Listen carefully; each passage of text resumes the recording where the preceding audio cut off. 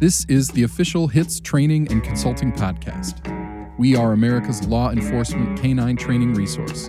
We're raising the training bar for police dogs everywhere by discussing the intricate details of the training techniques used by the experts. HITS Radio is merging the training world with the real world. You've been there. We've been there too. Welcome to HITS Radio. I'm your host, Jeff Meyer. Today I've got Cameron Ford on here. Cameron's been a frequent guest of mine, a good friend of mine. I do a lot of different things with Cameron, with dogs over the years. And I've been talking to him quite a bit about some new detection stuff that Cameron's doing. So I want to bring him on here and basically just pick his brain a little bit about what he's doing with some detector dogs now. And what the idea is that I think in this day and age, the more different ideas we can do to make our dogs be of use to our agency, the better we're sitting as, you know, the changes of keep coming. So we don't know where everything's going to end up shaking out, but I just really encourage everybody to really look at their program and think of, is there any other new tools, new technology, new ideas that they can add into their own unit and able to make them more valuable. So, a lot of these agencies, I know ours included, we're strapped for people right now. So if they need to start removing bodies from canine, make sure that your dog is one of the ones that's getting the most work. Make sure that all your dogs are getting work if you're a supervisor, so they go on to some other special unit. That's all I'm kind of thinking about, is just really keep looking at all the different new ways we're using detector dogs. See if there's a fit for your agency. So that's why I want to bring Cameron on. We're going to talk quite a bit about dogs that find electronic media. So how are you doing today, Cameron? I'm doing good, and thanks for having me back on. Oh, yeah. Always a good time to have you on. And I know we've talked about this quite a bit, so I'll just give you the mic. And why don't you just, for everybody that's listening, go over how you got into this and then talk about some of the, I know it's kind of grown past what you thought it would be within, about a year that you started doing this? Mm-hmm. Yep. Yeah, so if you'll just kind of explain how you got into it and where it took you to today. Sure. So, like you said, electronic storage media detection dogs, or ESM, is kind of the acronym that most are starting to use. It has been around for, I would say 5, 6, 7 years, maybe longer than that.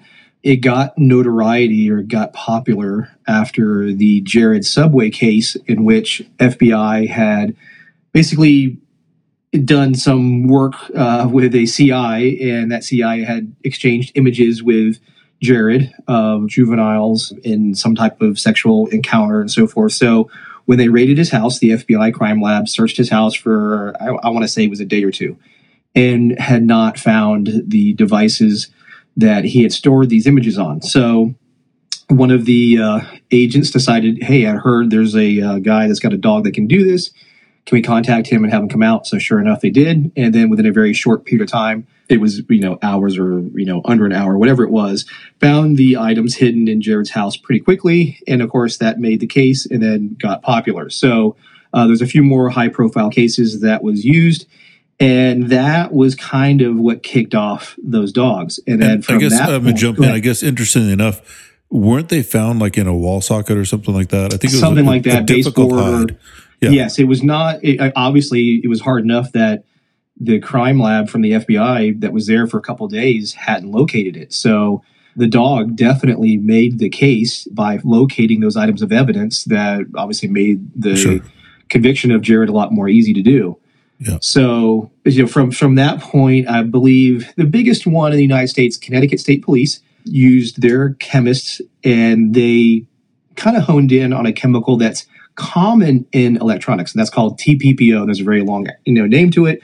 I'm not going to even try to pronounce it, but basically it's an agent within most electronics, and it's used for, I want to say, soldering or kind of holding together. It's an adhesive glue-ish soldering type chemical. Uh-huh. And that was what pretty much, and it's still today, is, in the United States anyway, known as the main thing that people should train on to find electronic media devices. However, after this has been going on, let's say for a few years, in the past 3 years, the Dutch police conducted their own research. They reached out to Connecticut State Police, asked them what research specifically with dogs, along with chemistry, did they do to find this answer. And like I said, the information was, well, the chemist told us this is what's prevalent. But the Dutch wanted to know, what do the dogs find? Sure. So after a couple of years of research, what the Dutch were able to determine at their forensic canine program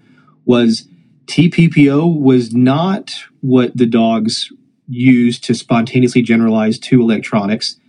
It was actually something different, which is, I just for sake of confidentiality with this information, there's basically two other chemicals that are prevalent, that if you train on these two other chemicals, the dogs do have a much higher spontaneous generalization to electronics than the TPPO. So what I did, how I got more involved was I applied what the Dutch police did over here in the United States, and I did it for some large agencies in Southern California.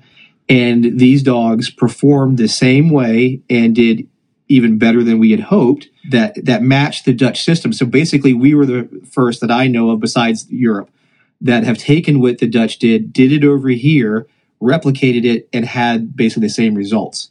Okay, so let me just stop right there. Yeah. So you've imprinted upon an odor, and I assume people that are listening, they can contact you directly, and you can kind of give them correct. More if you're a law enforcement agency, I can share the information with you, no problem. So you can contact Cameron directly. He'll kind of give you ways to imprint the dog. So you imprinted them. The agency took the dog, and the idea there is at the time, were they thinking cell phones in jails? Were they thinking child porn cases, or what was their hope at the time, and what did you think they were going to be using the dogs for? So, like you just said, most people, when they think of electronic detection dogs, the first thing that comes to mind is, cases against children, child porn, any type of sexual type, function for a dog to find evidence. And it goes way beyond that. There's, digital dust is what the best way to describe what we have today. Every person leaves digital dust out there. And what that means, it's cell phone, SD cards, micro SD cards, any electronic device you're using, we leave bits of information. And depending on different types of criminal activity, so now with the advent of cryptocurrency, you have numerous narcotic transactions being done over crypto versus currency, because it's a whole lot easier to get crypto codes across borders than it is getting loads of cash. And the biggest difference, this is a key factor, was for the cartels or any major drug or criminal aspect, this is using cryptocurrency is the only system in which they may actually gain more money as they wait for these codes to arrive to them versus waiting for currency to arrive to them. Currency could get seized, so they always write in a loss. Obviously, they know there's going to be X amount of percent that won't get to them. But with cryptocurrency and crypto codes, while this little micro SD card with tons of codes on it gets to them, the market can significantly change, which means their money, let's say, went from 3 million to 6 million just because of the time it took them to get the codes. So they made more money. It's the only system in which they'll make more money. So now we've got a narco aspect to this. And when I've talked to many officers who are either canine handlers or just officers that are proactive on the road, I've asked them, are you seeing an increase on your searches, whether it be cars or houses and so forth? Are you seeing an increase in SD cards, micro SD cards, thumb drives, as you've noticed with your desktop? And a lot of them are going, now you say that, there is. Or search warrants. And you and I had this conversation. There's a lot more of these devices that weren't initially written into potentially a search warrant that now need to be collected, because this is critical information that's being held on these devices that makes or breaks a case, just like the subway case. So it's critical to now have this tool. So whether it be financial crimes, whether it be narcotics crimes, the crimes against children, the sexual aspect of it, to also going into white collar, money laundering. There's a number of different things now that we can use these dogs for. And the lessons learned, like the Dutch police now have these subcategories. So if you're an electronics detection dog handler, you go to these intel briefings and get information about the subject, because there's that profiling aspect. People of a white collar criminal aspect hide things a certain way, as opposed to a sexual criminal, how they're going to hide these devices. Sexual cases, they want to keep it closer to them so they can go find it. and use Yeah. it and get it frequently, where somebody might be white collar are going to put it on something that they don't own, a property that's not Sure. associated to them, things of that nature. There's also the terrorism aspect. As many of us know, one of the biggest grabs of intel comes from media devices, like when they hit bin Laden, Yeah. the treasure trove of all this information. So a lot of agencies in these bigger cities that I've worked with, NYPD, LA County, all of these utilize dogs to help us gain information on also terrorism aspects, information being shared, plans, so on and so forth. So digital dogs and this digital dust that's out there is critical for us to utilize this tool, a dog, to help us locate these things. That's something the size of a thumbnail. A micro SD card, can hold a terabyte of information. It's not any bigger than your fingernail. Yeah. So, like you said too, this carries into phones. These dogs that are trained on these two chemicals I was talking about alert also to phones, to USB chargers. So they're being used in correctional facilities like they've always been. Phones have been, as you know, that's a common thing, but people were training on the phones, and lithium, the batteries, puts off a very strong odor. And that's fine. That's good. And that's relevant item. But a dog that can do both of those things, find the items that have a charging, which will have lithium battery probably to it, and then the other chemicals that help us locate media devices, makes a big difference. So what you're saying is, you're seeing the use, has gone from Jared, the subway pervert. Now it's, obviously there's terrorists that might use it. The cartels are using it. So these departments that maybe invested for one of these 3 or 4 or 5 reasons are realizing there's crossovers. And now the dog is getting utilized in, lots of different, detective bureaus across their agencies. So they're seeing more payback for their initial investment. And I think you said several departments are coming back to you for more dogs now, even. Oh yeah, it's a cascading effect. Not only that, we have government, 3-letter agencies now that employ these dogs quite extensively. Take example of Super Bowl, and I guarantee everybody that watched Super Bowl remembers this commercial. Remember that commercial that lasted for 60 seconds where that QR code bounced around the screen like the old DVD codes, the DVD logo would do? Yeah. That was a QR code for a cryptocurrency website. Probably the most effective, commercial, because everybody, it crashed the website because so many people scanned the QR code to go to that. So QR codes are a major link now to criminal activities, and you have to store this information. Most don't want to store it in a cloud. Clouds can get hacked. Yeah. But you store it onto a media device. This can be changed hand to hand, mailed, etc. And this, criminal information activity, whatever it is, stored on these devices needs to be found. It's critical information to make or break a case. Yeah. So, another funny example was when I was learning this stuff, the guys were saying, if you go to some of these, I'm in Vegas, so the high-end strip clubs, you go overseas to these same kind of places. Sure. Even prostitution now, to get around some of the prostitution laws, the women will put QR codes and glitter on their arms. And you can just scan their QR code with your phone and pay them that way. So there's another No more dollar bills. No more dollar bills. No more dollar. We're not making it rain with dollar bills anymore. We're making it rain with codes. So this is why it's important. Again, me and you had this conversation before where I was joking around. We are in this with cryptocurrency. We are in the same stage today that many of us were in when the internet first started. Sure. We saw that little @ symbol, and everybody was like, "What the hell is this @ symbol thing?" And that the beeping noise like a fax machine to get online. Yeah. Everybody was like, "I don't know if I'd ever do an email. That makes no sense. I can just call somebody." Well, look where we're at now. Now it's an everyday thing. So crypto will be the same. So it seems like the need is there and getting better, and I think it's like any new detector things, going out and explain to your agency what you have, and all the detectives might utilize you.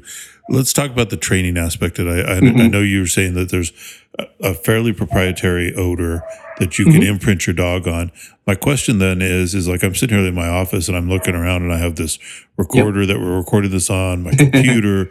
I've got so much electronic crap in here that if I had my hidden thumb drive anywhere in here, isn't it going to be difficult for that dog if he's only finding the portable media? How is he going to work past my cell phone and all the stuff across my desk?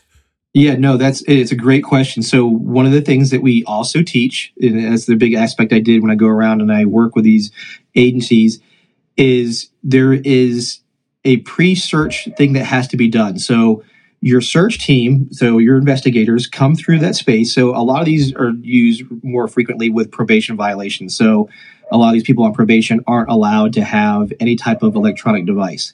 So what the investigators do is they go through the space, everything they can get their hands on, they remove all of these items that they can see. So like you said, all of those electronic items that you see in that space are removed and taken to what they kind of like a accountability area. So that individual goes through devices like remote controls, because in one specific case, the guy knew that they would take these items out. So he put the micro SD cards in the remote control, not thinking that basically a detective might open up the remote control and find it. Well, luckily enough, in this case, the dog kept pulling to the pile of electronics, and the handler wrote it off a couple times, and then like, this is weird. Let me have my dog go back to it. So his dog goes back to it. He opens it up, and sure enough, 2 micro SD cards fall out. So there's a procedure that we teach about setting up the area prior to bringing the dog in to search it. And like you said, you are still going to have indications where the dog is correct. It's a located electronic device.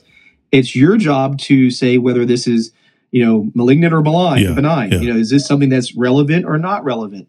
So it's a huge time saver in that aspect. It's, like I said, those things are so small that the human can miss a lot of things that the dog may not. Now, you bring up another good point within that is these are also very low vapor pressure items. So it is critical that you work really good with your search team, because dogs aren't perfect either. So we have to do a good job of, hand searching the area and then bringing the dog in to do this.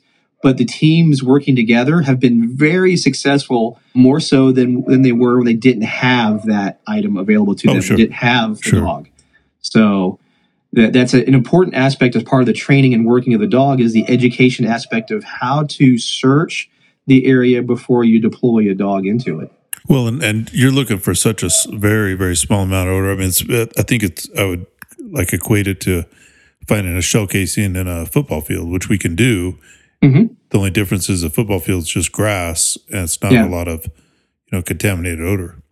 Yeah, no, and elevated fines, like let's say hiding the micro SD card up in an AC vent or something like that, or this is, again, where your search team has to be skilled at their jobs and do these good checks and don't get lazy. The dog is going to really enhance this ability, because, like I said, we have case after case after case where we can demonstrate where dogs have been much more successful at locating these hidden items where the human missed, which is an important aspect.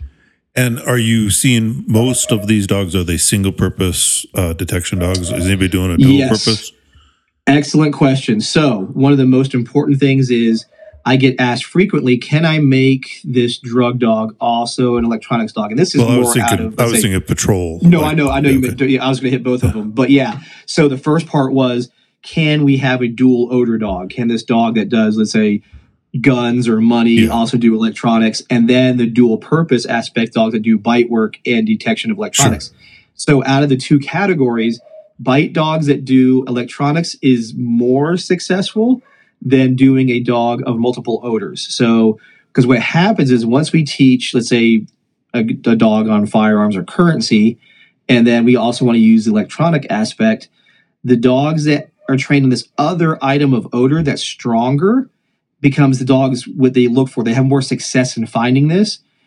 If we just focus on the only odor this dog is trained to detect as electronic, we've seen a lot less problems. So I always tell these agencies, stay away from doing two different types of odor disciplines, with one of them being electronic and one being something else, because the other items are going to be typically far more salient odor-wise than the other. Okay. That's a good thing about, I think if you listen to our last podcast, the good thing about when we've, you and I have been around a long time, that's a point where we can probably agree to disagree. Because I think, like I said, I have a dog that does currency and guns, and he doesn't favor either one of them when he's searching. No, I'm good with it. But the electronics, we've seen a significant drop off when we did the test, because they tried this, and it's the unique aspect of the electronics being so low threshold. It just doesn't trip their trigger if they have a different option. Exactly right. Okay. So they intentionally go in, they're looking, but then they start looking for the more salient one. Yeah. That's the big difference. I totally agree with you with the firearm explosive because we have pretty strong salient things. The caveat out of this was the target odor of the other discipline is so low that the reinforcement schedule is what becomes the problem, the dog getting something. But has anybody done a patrol electronic media dog?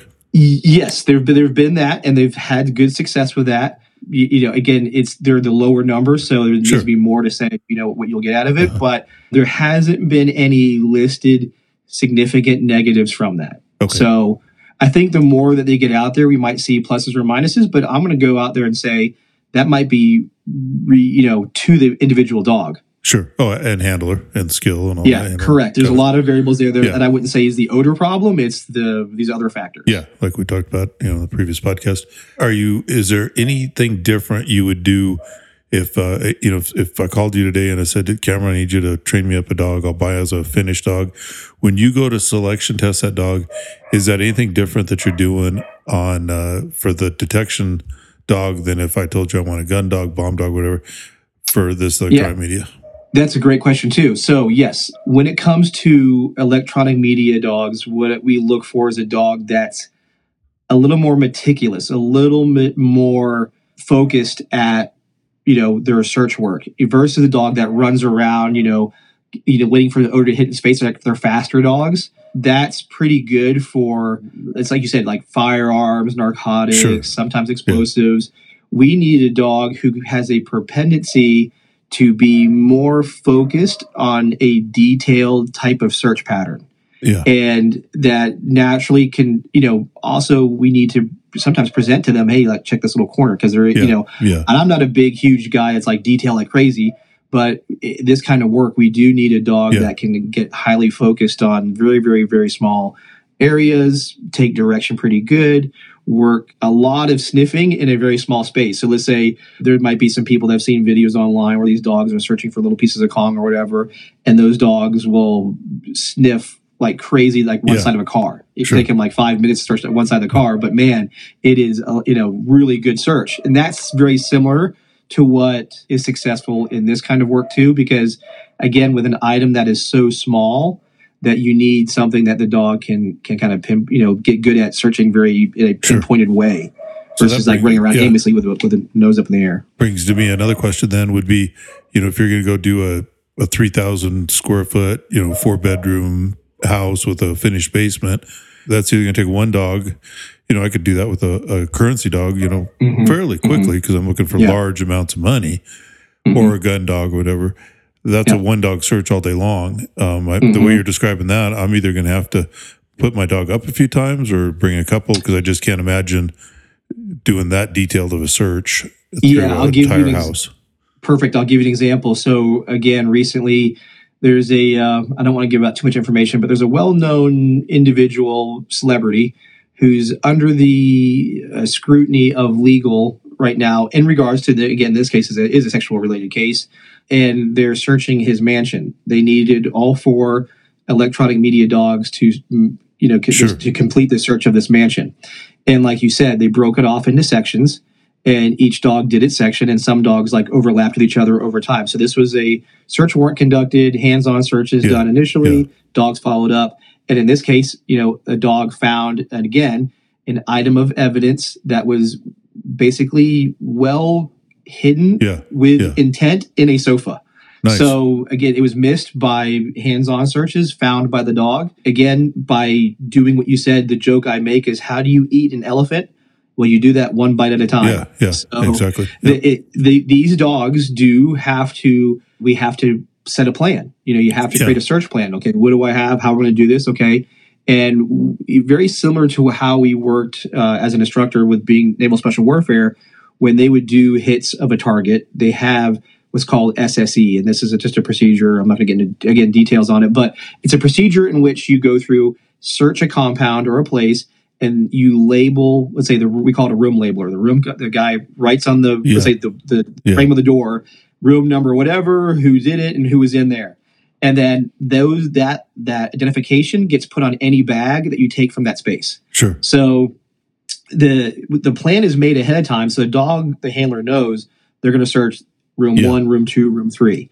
And they're going to do so within the appropriate times they have available. And they're going to do the best job they can based on those conditions. Sure. So you're right. It's not as easy as let me just bebop through room to room to room looking for a really salient odor. Like you said, narc, currency, firearm, etc. This one has to be, like I said, walk through removed items and then go bring your dog in and go search it. So, but it's critical because this information that's so much harder to get these days because of how well you can conceal it. You know, but this evidence that's found through the dogs many times is critical to make or break the case. Oh, absolutely. So, absolutely. Yeah, it's a forensic aspect, and that's what I would say is probably some of the biggest things that we're seeing change within our industry with detection dogs. It's no longer, or it won't be longer, a dog industry highly focused on narcotics and explosives. It's not about probable cause now. It's about a search tool.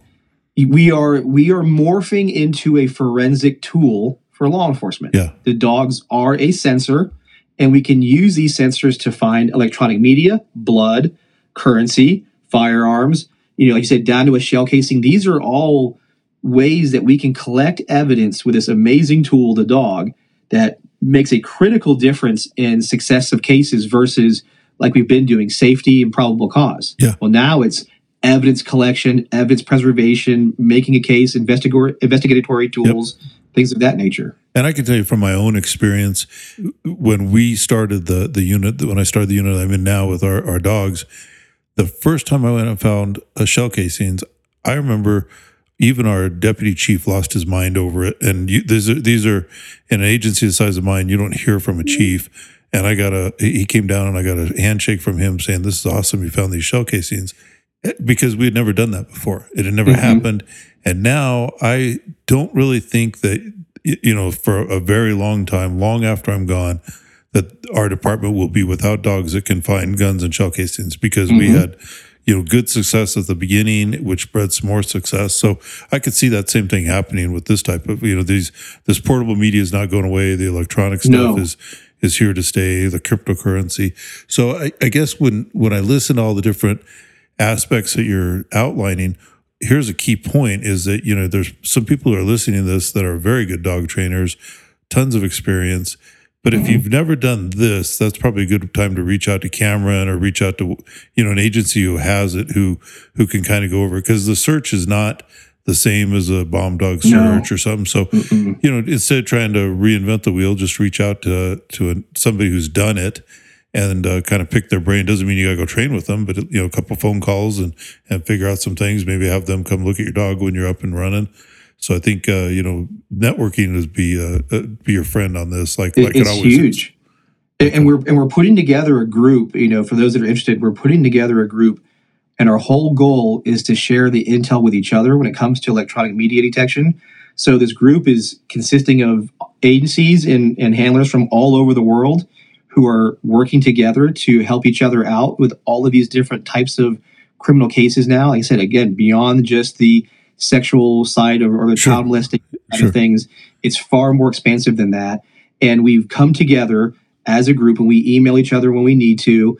And again, like you said, I am happy to share with any law enforcement agency this information that was done through research. And I'm happy to let you read this information. Again, it has to be a bona fide law enforcement agency that gets this information because it is still considered confidential, but we are allowed to share it to these agencies so they can see, because we're in a pioneer period of electronics detection.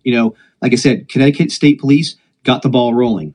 It's evolved already since then, and the Dutch police took it that next step further. And then I know in a few more years, there'll be a change again, because this is what we have to adapt to with technology. So, people don't, the big thing that you have to change your mindset on is, like you said, doing bomb and drug dogs for years. We were always like, well, this is the way to do it. And there's a lot of this is the way versus this is a way. Well, in electronics, we have to understand it's a very different way of working the dog.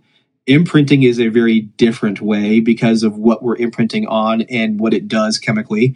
So we have to understand that, okay, I'm going to come at this as a brand, even though I've had, I did this with, late in 20 years of experience, 27 years experience. I had to go, okay, let me look at this differently and take it all in. Because I was convinced before TPPO was the way to go. I was one of those guys. Hell yeah, that's the way to go. This is the way to do it. And then when I was presented actual hard proof data with, numerous dogs being trained this newer way and seeing significantly better results, that changed my mind.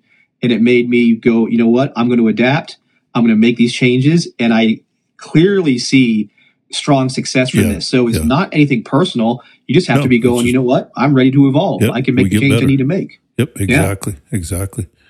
Well, I like to keep these about 30 minutes. I think we've covered this pretty well. Yeah.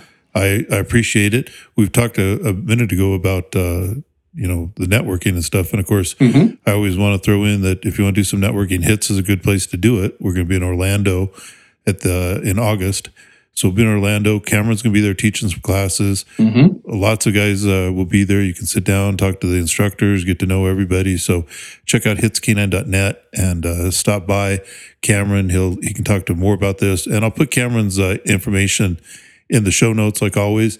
And I think if you just email Cameron with your law enforcement email address on there, he'll be free to share some of this information with you. So absolutely, as always, Cameron, I appreciate you taking the time, and this is good information, and hopefully get some guys thinking about maybe starting this in their own unit. Absolutely. No, and I'm glad to help. And again, thank you for having me coming on. And like you said, the website, they just go to fordk9.com.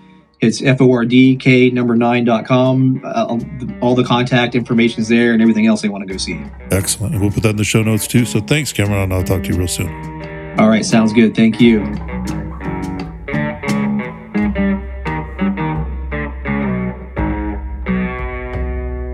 That's going to do it for this episode of HITS Canine Radio. I hope you enjoyed this show. I think there's a lot of good information, and possibly it'll be the next kind of dog you're going to end up training for your agency. I think there's going to be a lot of good use coming out of those types of dogs.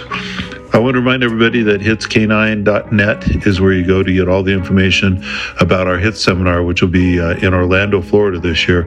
So in August, we'll be in Orlando, Florida for HITS 2022. And as always, I have a bunch of vendors that are going to be there. So just to name a few, we'll have American Aluminum, Julius Canine, Dogtra, ScentLogix, Animet Dog Food. They've been coming several years.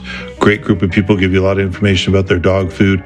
Kong is a longtime supporter. I think they've been to every single HITS seminar. They give away a lot of great stuff to all of our handlers. And Mark is there, and he'll answer a lot of questions and is an outstanding trainer in his own right. So you can learn how to use Kong products to benefit your own training.